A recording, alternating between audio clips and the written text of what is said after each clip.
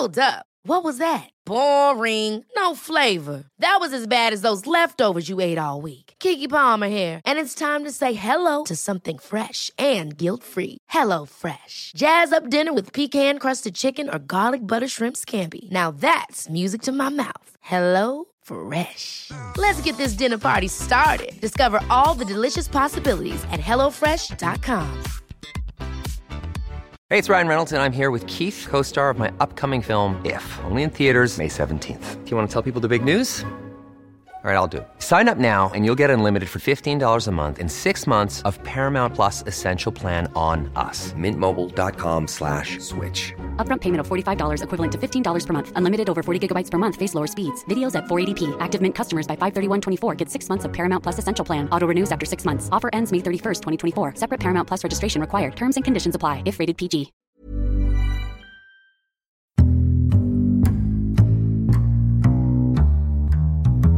Welcome to the Insomnia Project. Sit back, relax, and listen as we discuss a variety of topics, perhaps one topic only, in hopefully a calm manner, and that isn't so interesting that you won't be able to drift off. But listen, there's going to be some episodes that people find interesting, and there's going to be that same episode that people aren't going to find interesting. I say it only because people sometimes review the podcast and say it was interesting. Trust me, there's going to be an episode that you won't find interesting. We have over 200, so good luck finding that episode. Or perhaps all of them are for you. I'm your host, Marco Timpano, and joining me is a dear friend who's currently communicating with me from Charlotte. Frankie Day, welcome to the podcast. Thanks so much for having me, Marco. Frankie, first of all, I need to say that Charlotte, North Carolina is one of my favorite places on the planet. Yes, it's great down here, especially right now when things are just turning to spring and, the weather is starting to warm up just a little bit. It's perfect positioning on the in the South here. Yeah, I need to say I met Frankie in a course that I took. And when you meet someone who's the coolest person in the room and you're like, I got to get to know this person because they just exude a sort of coolness, a hipness, just somebody who you just want to be around and talk to. And Frankie, for me, that was you in that class that we took. Well, thank you. I think the same thing about you, to be really honest. You and your wife are both amazing people. And every time I get to hear from you, it's just an awesome time. Well, I'll say this, Frankie, Canada misses you and you're always welcome back. And I hope to see you sooner rather than later back in Toronto or somewhere here in Canada where we can have a drink and clink some glasses. Definitely soon. But until then, Frankie, I want to talk sci-fi with you. Great. That's going to be, I love sci-fi. I have since I was a kid, and actually write a bit of science fiction in my free time. So it's a subject that I think is very interesting in that you can explore things that most people will only dream of or never even consider, which I think is one of the best things about science fiction, is that it allows your mind to expand to places that you may never have considered before. What's your earliest memory of sci-fi as a kid that gravitated or brought you to that genre? Well, I definitely read a lot as a kid. And so I'd read things like H.G. Wells and The Time Machine, or Ray Bradbury, things like that. I like to read a lot of stories about space exploration, or things like meeting other cultures or different alien species. So that was very interesting to me when I was a kid. And that's something that I gravitated to a lot and read a lot of. So I think probably those early science fiction writers that I was reading at maybe 12 or 13 is some of the first science fiction that I ever encountered. Wow. So this logically leads me to the question of, where do you stand on the time warp continuum? the time warp continuum. Does that make any sense? You know how they talk about it? I have no idea what it is, Frankie, to be quite honest with you, but they often talk about it in, when they talk about people doing time jumps and like, Yes. Mm-hmm. like, I don't know, but Yeah. I just thought I'd throw it out there thinking it would make me sound smart, but clearly it didn't. No, there's a lot of talk about the way that time travel could work, or even far off space travel. It's really funny that you would bring that up because just yesterday I was watching a documentary about quantum mechanics and how particles of light can travel in waves or they can travel in particles. And one of the documentaries, it was a short documentary featuring the physicist Michio Kaku, who is an American physicist who he works to make science relatable and understandable to the average person. And he was talking about how he envisions travel in the future and possibly time travel in the future, and how he imagines that you will be able to download your mind, your thoughts, your brain basically, and then send it across the universe faster than light. And it will arrive and inhabit a body that you can then use to explore this alien world.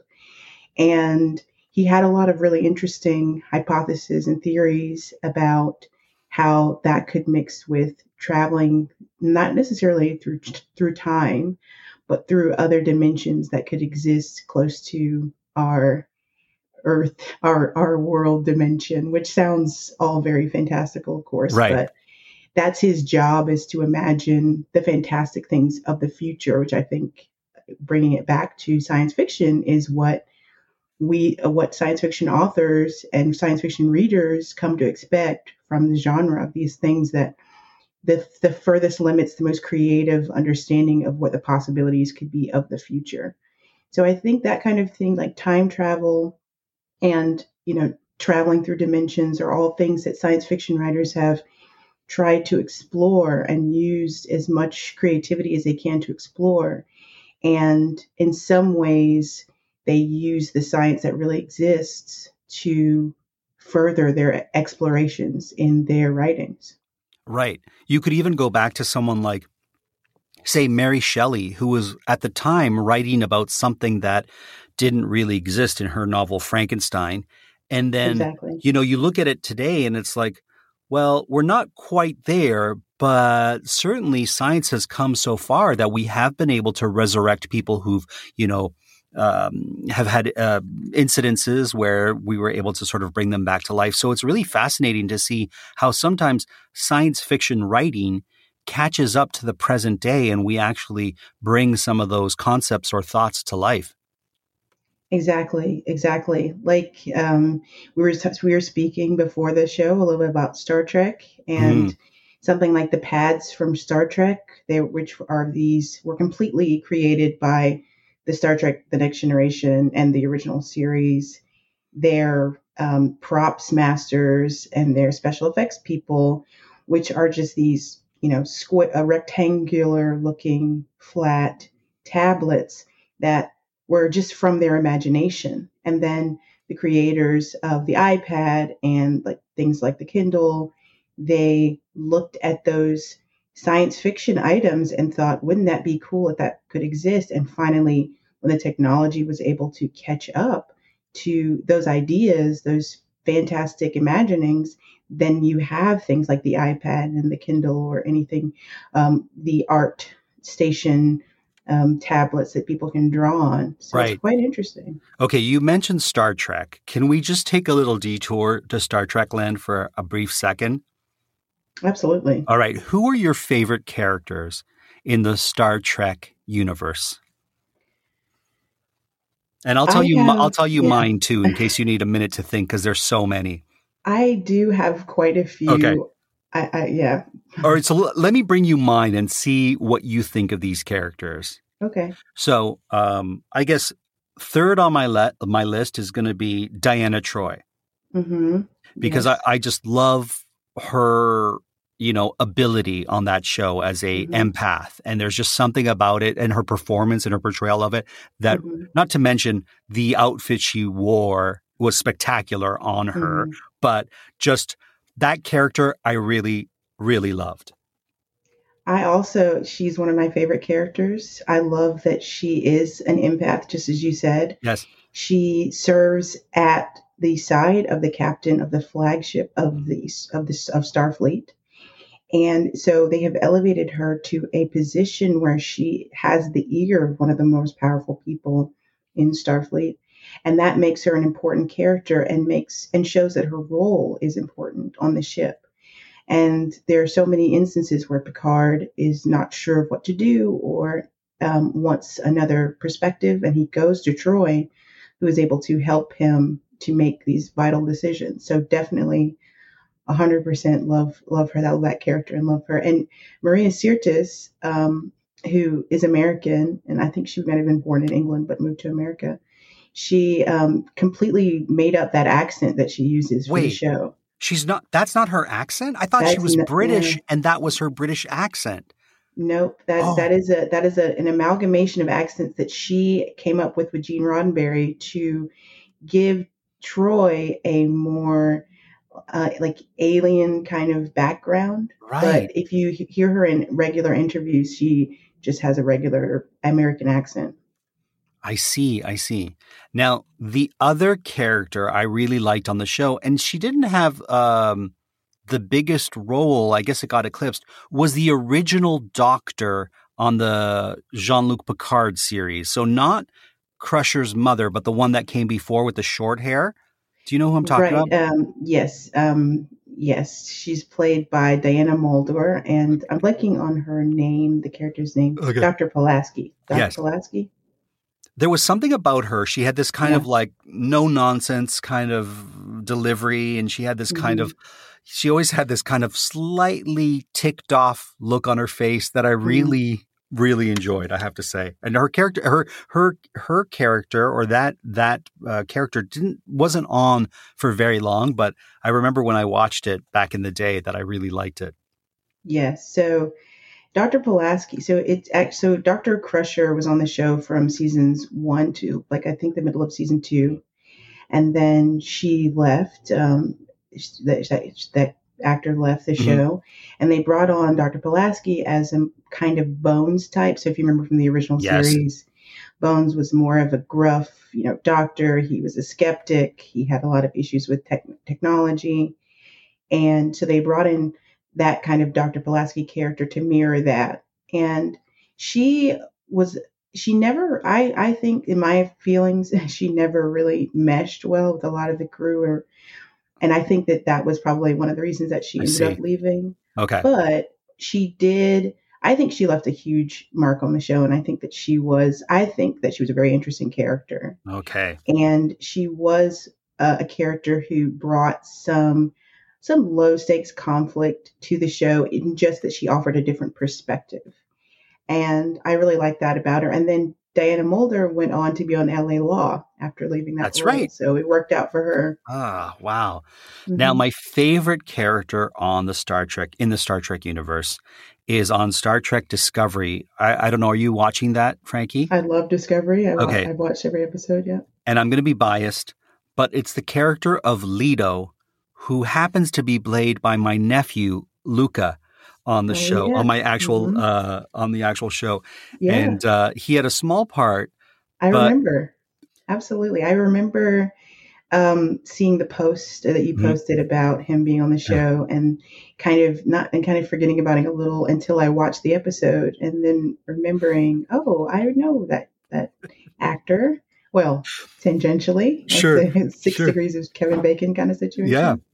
And he was really great. He was so cute, and he got to interact with Sonequa in a really nice way. And I loved that scene. It was great. He did a great job. Yeah. And my sister said everyone on that show, especially the ones he was acting with, were so wonderful, so absolutely wonderful. And Jonathan Frakes directed that episode.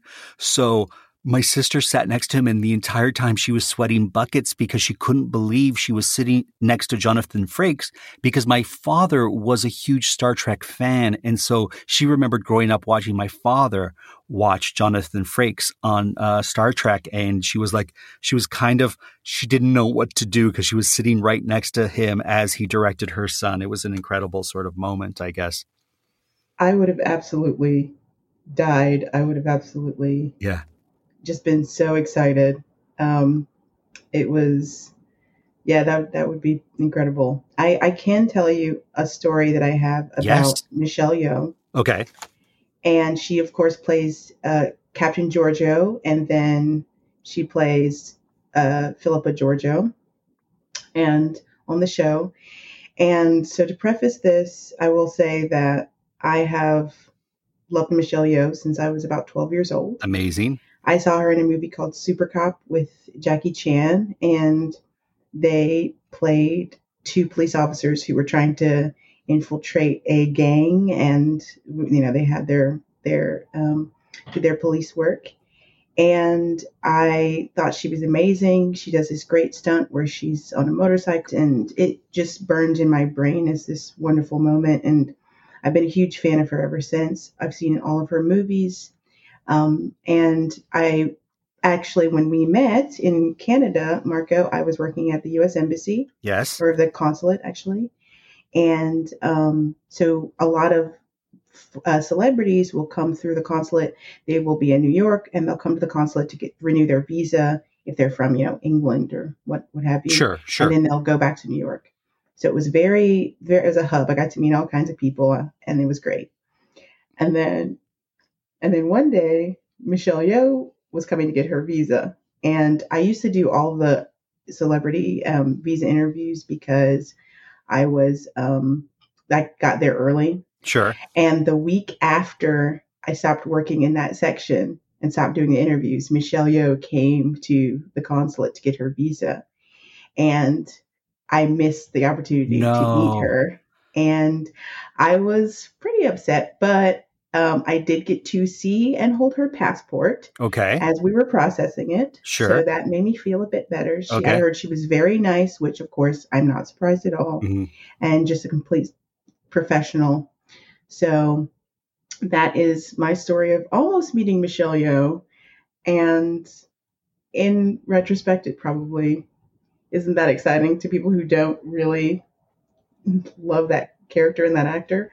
But for me, it was pretty amazing. Well, Michelle Yeoh, if you're listening, please, contact us so we can put you in contact with Frankie Day so that, you can make one of her unrealized dreams come true. That would be amazing. Now, you have met a lot of celebrities in the sci-fi world at those various conferences and whatnot, because I've seen pictures on your Instagram with was it the actor who played Xena? Was it with her that you? Yep. Mm-hmm. Okay. Lucy Lawless. Lucy Lawless. Yep. Thank you. Sorry, Lucy, if you're listening to this and you're like, you don't know my name. And I'm like, of course I know it. It just didn't come to me in that moment. But is there someone you haven't met yet that you would like to meet who's been in one of your sci-fi or superhero type shows? So that is a great question, and I have an answer, and that answer is Brie Larson. I would love to meet Brie Larson. She played Captain Marvel, of course, in the Marvel movie, Captain Marvel. I'm looking at my water bottle with my Captain Marvel logo on it right now. She does do conventions, and so hopefully we'll get to see her really soon at a convention, maybe there in Toronto or in the States somewhere. I would also like to meet Brendan Fraser, who is having a bit of a renaissance right now. They call it the Brenaissance. Oh, okay. Yeah, he's doing some shows. He's got some jobs, and he's he's on his way back up. And he was trending on Twitter the other day. So cool. He's another guy who does conventions that I would love to meet in person. Okay. What about you, Marco? Who would you like to meet? So we went to a Comic-Con sheerly by accident one time. Amanda and myself, we were in Chicago and we were doing a corporate gig there, and it happened to be happening at our hotel at the time. So we would see a lot of people that were at the Comic-Con walking in the hotel lobby, like Lou Ferrigno, who played the Hulk on the television series back in the 80s. We saw him, but who would I like to meet from those shows? That's a great question. I never really gave it much thought because, for me, that's not necessarily my genre. Like, I don't think I would freak out too much. But certainly I would love to meet some of my heroes, which would be, let's say, Dolly Parton is high on that list. Oh, love Dolly. She's so great. We actually did an episode. I did an episode about Dolly Parton with my friend Shannon McDonough. But yeah, she would be top of my list. And I don't know who else, to be honest with you. It's not coming to me anyways. I'm sure as soon as we finish, I'll be like, oh, this person, that person. Surely Patrick Stewart, I would love to meet. I thought he was brilliant and always like everything he does. But that's the Star Trek universe. I wanted to ask you, when I had asked you about doing an episode about sci-fi, you had mentioned things like warp cores and schematics. And I responded with, I don't know what those mean, but I would love to talk about them. So can we talk a little bit about warp cores? Absolutely. So warp cores are, now, if somebody is listening and is a huge Star Trek fan, they may say that I've misspoken or said something that wasn't quite accurate. Okay. So I will preface this by saying this is just my own interpretation of the things that I have read and seen. And I'm sure there are some errors that I'm going to say, but I'm just doing my best as we all do. So basically, warp cores are the propulsion system on vessels in the Star Trek universe, most vessels. They use a fuel called dilithium, which lasts a very long time and has a huge output of power. And then the warp cores translate that power into propulsion, and also it uses it for every source of energy on the ship, including life support systems, replicators, which is where they get their food from, transporter systems. Anything that runs on power will use the dilithium from the warp core, and I believe there's a secondary power source that they can use when they are in a lower have a lower need for power. I see. So the warp cores are the heart of the ship. Something that happens often in the Star Trek universe is that they have to eject the warp cores for one reason or another. And of course, they always get the warp cores back because they need the warp cores to pilot the ship. And I bet they're very expensive too. You don't want to be leaving your warp core in the middle of space.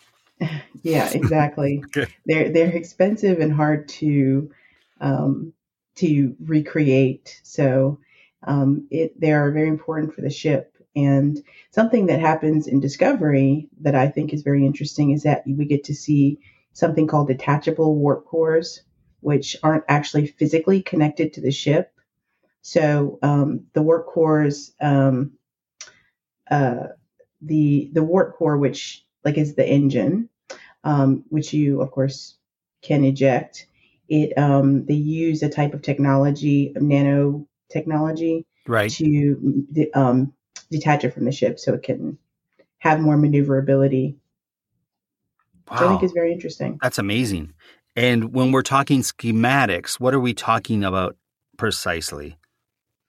Well, the Star Trek universe has fans who are very dedicated to the show and the craft of building the show. So they have created schematics that will tell you all you need to know about any ship that has been seen on screen.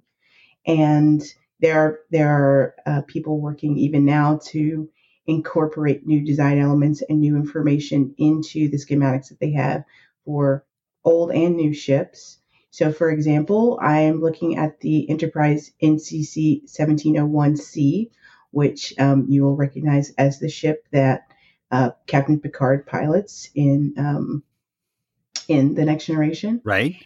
And it has everything from the maximum cruise speed or the maximum emergency speed to the length, the breadth, how many shuttles, how many probes, transporters, and every bit of information that you can imagine, including the date that it was commissioned and the place where it was fitted and constructed. Okay. So I can tell you some of that information. Sure. I would love that. Like. I hear an engine in the background in case people are listening to that and they say, what is that sound? So it's probably just some car in the background, right, Frankie? Mm-hmm, okay. Yeah, Okay. About, I just like to identify it in case our listeners are like, what's that sound? Once you tell people what it is, we can move on and everyone's happy. So yes, I would love to know this information. Where was this spacecraft made? Any other details? Yes. So the Enterprise is a multi-mission long-range starship, and its classification is cruiser. It was designed by the Advanced Starship Design Bureau, and its construction site was actually on Jupiter, McKinley Orbital Shipyards, which are not technically on Jupiter, but orbiting Jupiter. I see. Yes. And the ship was fitted out, which I believe that means that it, after its main construction, it was built up to Starfleet specifications at the John F. Kennedy Orbital Shipyards. I see. Also orbiting Jupiter. And the controlling authority for that entire construction was the Starfleet Command, of course, which is the militaristic arm of the Federation, the United Federation of Planets. Wow. That's amazing. So there's there's these schematics for all the ships that have appeared in the Star Trek universe on screen. Yes. Wow. As much information as can be either found out from the source material or gleaned from understanding of Starfleet technology and the shape and dimensions of the ship. That will be what they use the enthusiasts will use to determine what information is available.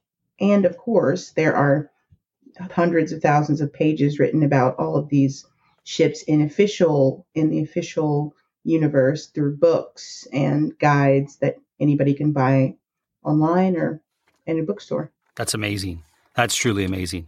Well, listen, we're coming to the end of this episode of the Insomnia Project. Frankie, is there any way our listeners can read your sci-fi material? Is it available online or available anywhere? I am still working out the last edits to my first novel. Okay. But I will definitely be sure to announce when that is done. In the meantime, people can follow me on Twitter at Frankie Day, D-A-Y, Writes. So just Frankie Day Writes all together, and I will post there any updates that I have. Great.